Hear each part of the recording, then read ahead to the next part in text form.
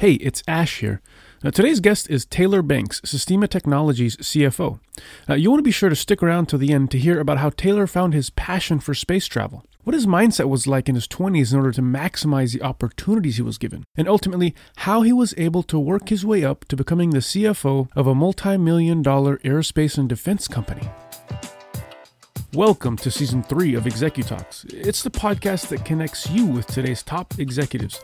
You will hear interesting childhood stories of extreme setbacks and disappointments, and ultimately hear the story behind how these top executives were able to build an amazing career for themselves. So really quick, before we get into the show, we've started to invite our audience members on the show to connect with our guests and ask questions towards the end of our conversation. So if you'd like to be a part of our show, you need to make sure you're subscribed to our newsletter on our website and look out for emails that invite you to be on the show. And as always, you can reach out to me directly if you have any questions. My email is ash@executalks.com. Taylor was born and raised here in the Pacific Northwest, and his memory is filled with the bonds he built with his teammates in sports. He knew he wanted to pursue a higher education from an early age, so he began working as soon as he turned 16 to start saving up for college.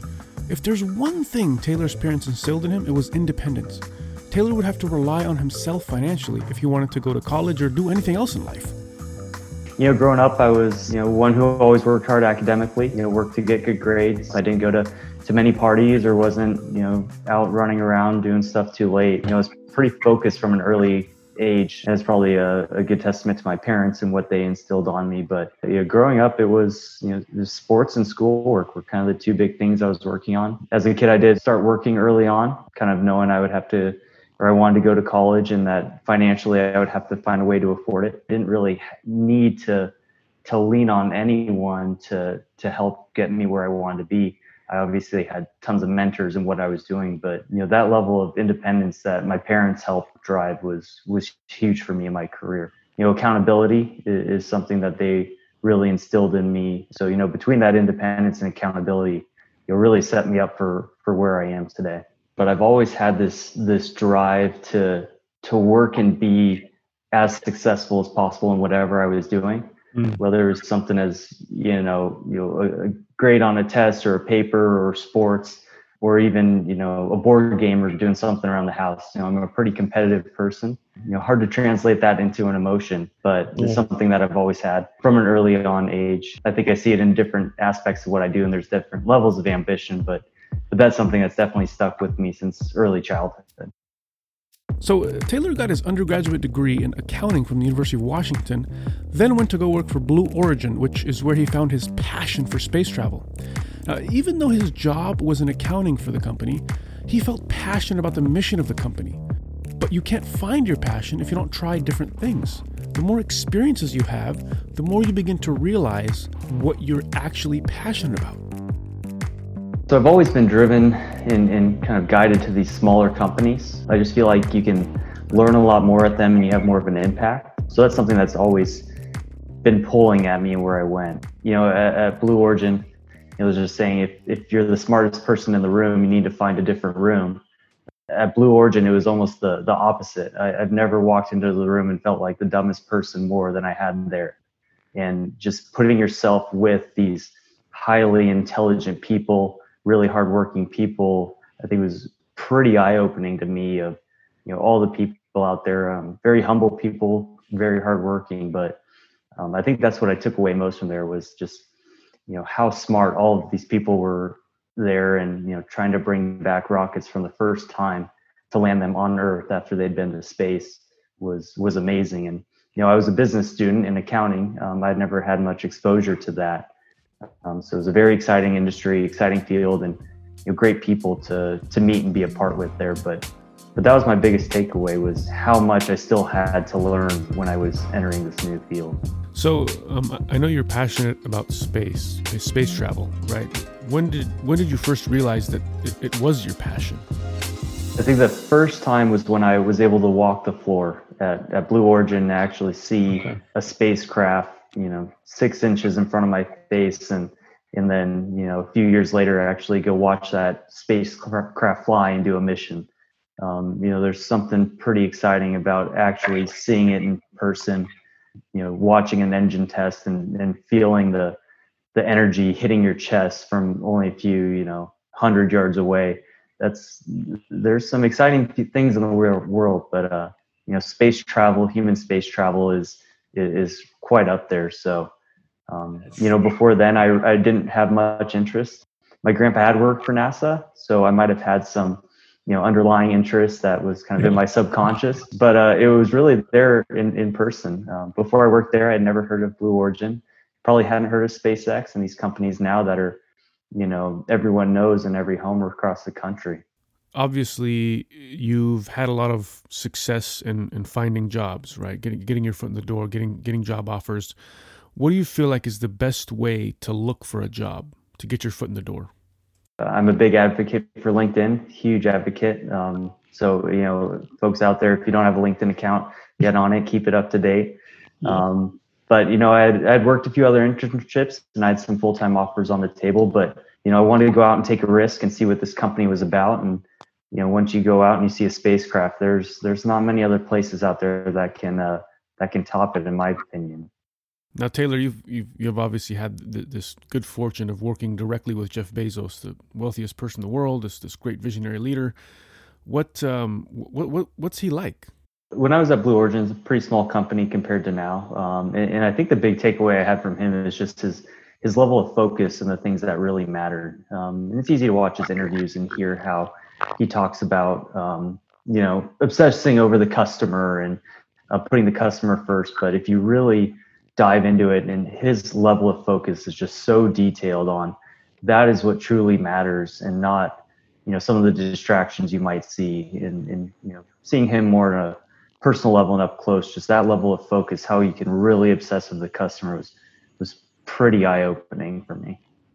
And it was great working for that leader. This truly mattered to him. It wasn't something that was a quick investment for him to make money. It was his passion. And when your leader is passionate about that mission, it's so easy to follow them, to whatever end it may be. That he truly believed in it. He had believed in human space travel since high school. And that was very public. And you get inspired when you see that person having that passion, that it's easy to hop on and help support them however you can. What are some things that you saw in Jeff that you feel would translate very well to our audience? Definitely following your interest or your passion is number one. It might not be your field or what you do. For example, I can't say I have a passion for accounting. I think my passion is space, and the way that I impact it and add value is through accounting and business. But, the passion is not the debits and credits and financial statements. But I was able to find that passion while I was working, and unfortunately not before then. The other advice would be, build your network early. My first internship, the first one I ever got, was through a mutual friend whose father was looking for an accounting intern. So it's, a big network that you can build in college, and it can just be a personal friend in contact. And, I think that's a lot easier than trying to send cold applications into these large companies where you end up in a pool of 1,000 applicants. And, lastly is try and find some place that you're genuinely interested in, not trying to just see what's in it for you, but how can you help this company? How can you help others in your network? And not just be out for looking out after yourself. Because people are looking for help. We're always looking for interns at our companies and in my past. And I'm helping to, wanting to help these folks learn and get that experience, just like I was fortunate enough to get it when I was going through school. I love when people reach out to me on LinkedIn with a friendly message or something that's personal. If it's one big tip, I would say make your networking personal and genuine. It's pretty easy to tell who is trying to network just for personal gain or who has a genuine interest. When I get messages either on email or LinkedIn, I try and be accessible. I love sharing my thoughts, or my experiences, because I was really fortunate to have great mentors, ending in college and my first few jobs. But yeah, being genuine and reaching out through social media or emails. When you're in school, there's lots of clubs and organizations, and we met during one of the case competitions, which was great. We ended up hiring, I think, 3 or 4 people from that team just out of a coincidence. So there's lots of ways to get involved and to network, and not just in a professional setting. So after 3 years at Blue Origin, Taylor decided that he would leave and join a startup in Texas that was working on building rocket-powered aircrafts to fly into space.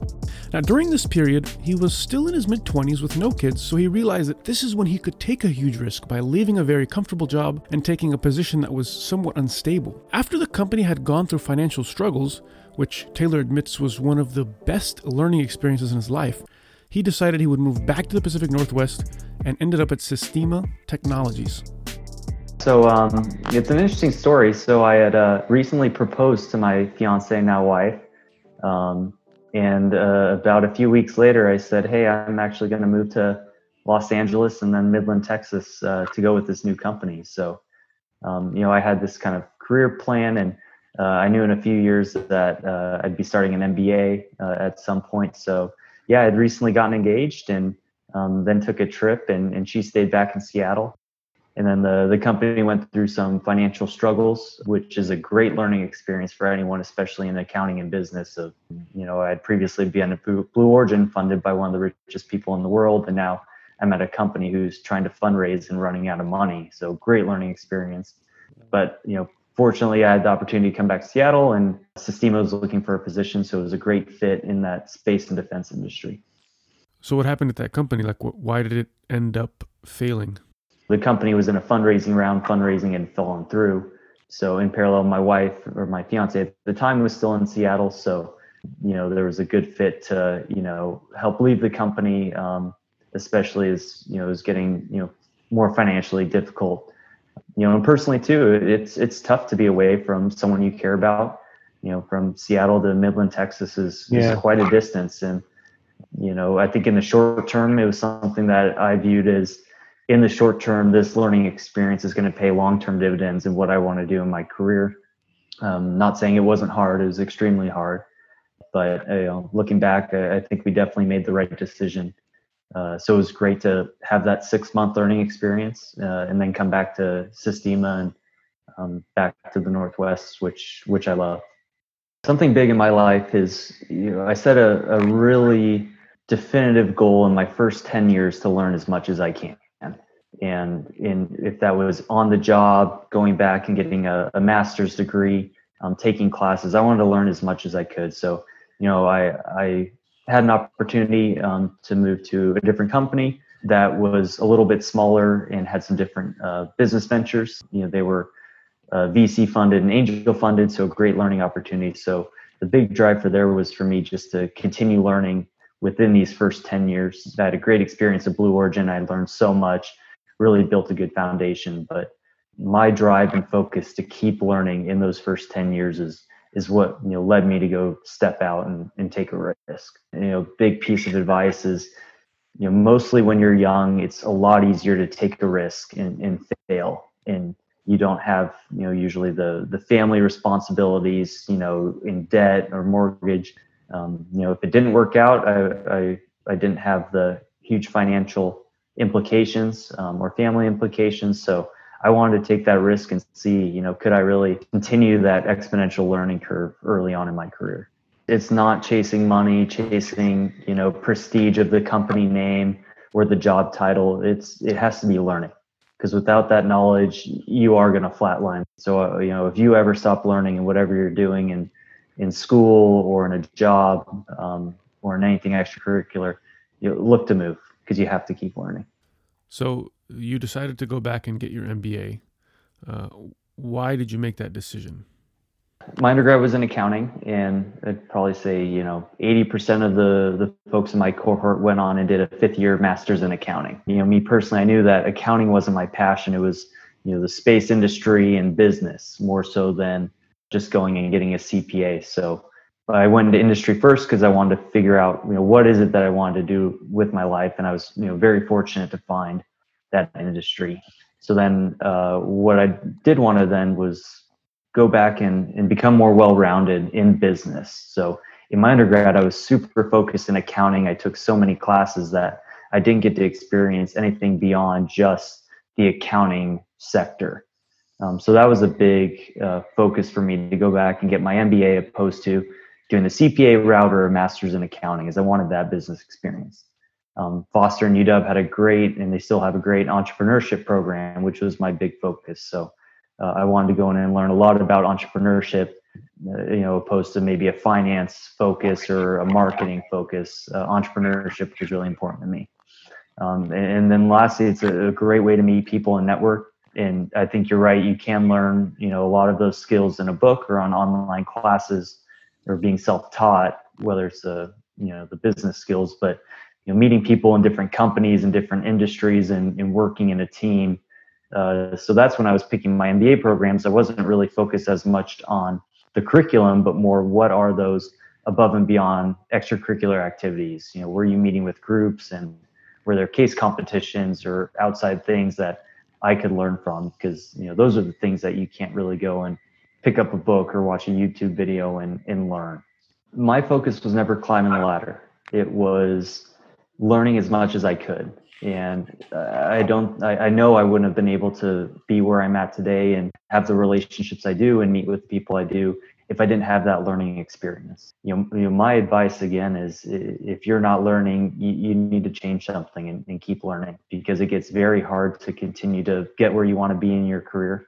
Climbing the ladder is not for everyone, and it shouldn't be, but I think learning is for everyone, and you should be out there learning, especially early on in your career. Because if you get to a point where you eventually want to move in your career path or move upwards, and you don't have that foundation or that knowledge, it is extremely hard, no matter how many years you've been working or who you know.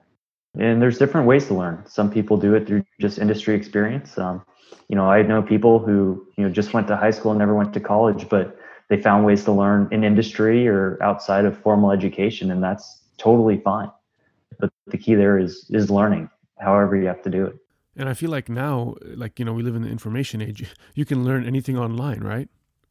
Once I got that first job offer from Blue Origin, you could believe my YouTube search filter was, rocket launches and how do rockets work and human space travel. And that's just what interests me. But, I wasn't going to go and study or do a master's in, aerospace. It was going and just learning that industry knowledge or talking with people.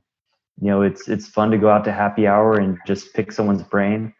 People love talking about what they do. It's really easy to do if you show that interest. And, I remember plenty of times I'd ask someone, what do you do? And, I wouldn't get another word in for 45 minutes on just learning and absorbing, and people they love talking about their passions. But yeah, it's all about that learning. If you ever look back, I never thought I'd be at the same place for 5 years, but, that's a testament to learning. I'm still learning every day, and it's very easy and excited to wake up in the morning and go learn. We're over 200 people now. We're getting close to pushing 250. We recently signed a deal for a new building, almost 300,000 square feet. So we're working on manned space missions. We're working on, rockets, critical defense technologies for our country. So it's very easy to wake up and have that passion and go to work.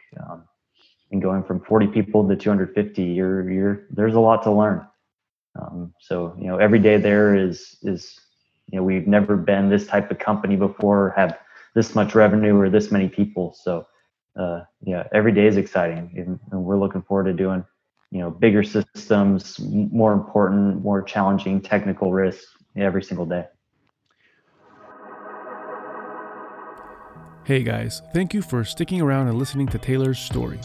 We are now at the last segment of our show called Connection Section Questions, where we ask questions that allow you to get to know our guest on a much deeper level. So if you were to meet the 25-year-old Taylor, what advice would you give to him? Yeah, that's a great question. And I don't know if I'm at the point now where I know if the decisions I've made at 25 have really paid off or not. I think that answer is going to change. That was for me only 5-6 years ago.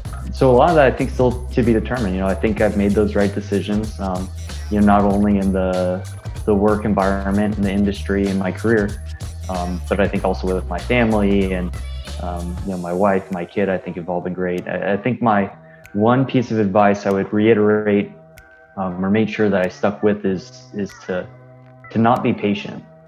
I think there's a sense of telling people when they're early in their careers that be patient and take your time and it'll come to you.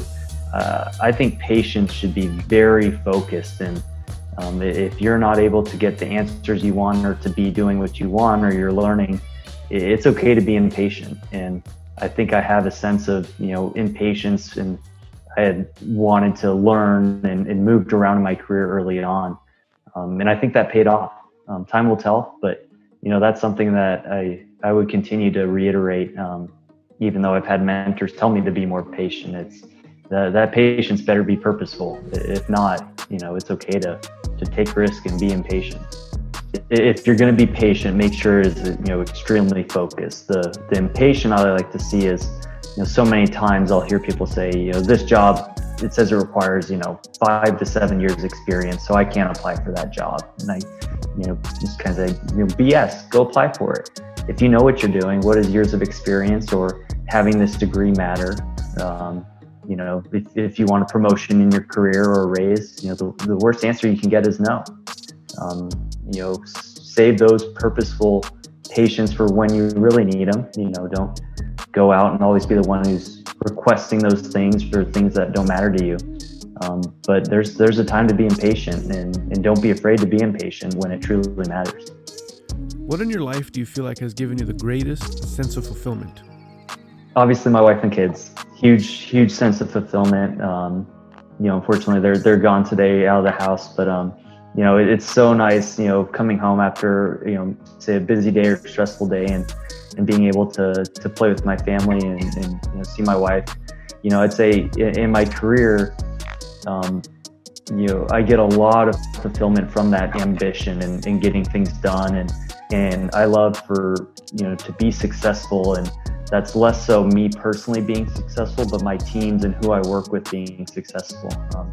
I remember working with you in the business plan competition, and I had such a little role in that, but when you guys were able to go place in all those competitions, I mean, just seeing that success and being part of that team and team success was so fulfilling for me. And I think that's why I got back into coaching and love working on these teams, and what I'm doing is having that ambition, that success. If you could be remembered for just one thing, what would you want that to be? The impact I had, whether it's, in mentoring someone early on in their career or in the coaching I've done with young athletes and young people. Even now, I love when I get texts from players I've coached 5 and 10 years ago who, maybe in 5th grade, I knew them, and they send me a message once they're in college or after college. I get a lot of fulfillment from seeing these people who, I hope and I feel I help build a foundation for their success in their life. No interest in the long-term, financial recognition or having this job title. I really have that fulfillment in seeing other people succeed and feeling like I was able to offer my advice or my support to them. In your opinion, what is the most important life skill? Drive and focus. In this day and age, with any job, a lot of jobs going to automation and globalization and the world getting smaller and smaller, it's less of kind of what you know and maybe who you know that's going to set you apart. I think that most important skill is having that drive and ambition. And when your back's against the wall and it's going to be you or someone else, or your team versus someone else's team, or are you going to be the one to satisfy your customer? Are you going to be there to do the hard work to come out on top and win? It might be, call it competition, it might be focus or drive, but all those words, which I think is a skill that you can work on, and you're not just born with the drive or ambition. I think that really sets you apart from others when you're applying for a job, or you're trying to get that next promotion, or go win business from a new customer, or go raise money. Are you going to, roll up your sleeves, grit your teeth, and go make it happen, no matter what it takes? What is the best advice that someone has ever given you? That's a really good question. The best advice someone's ever given me.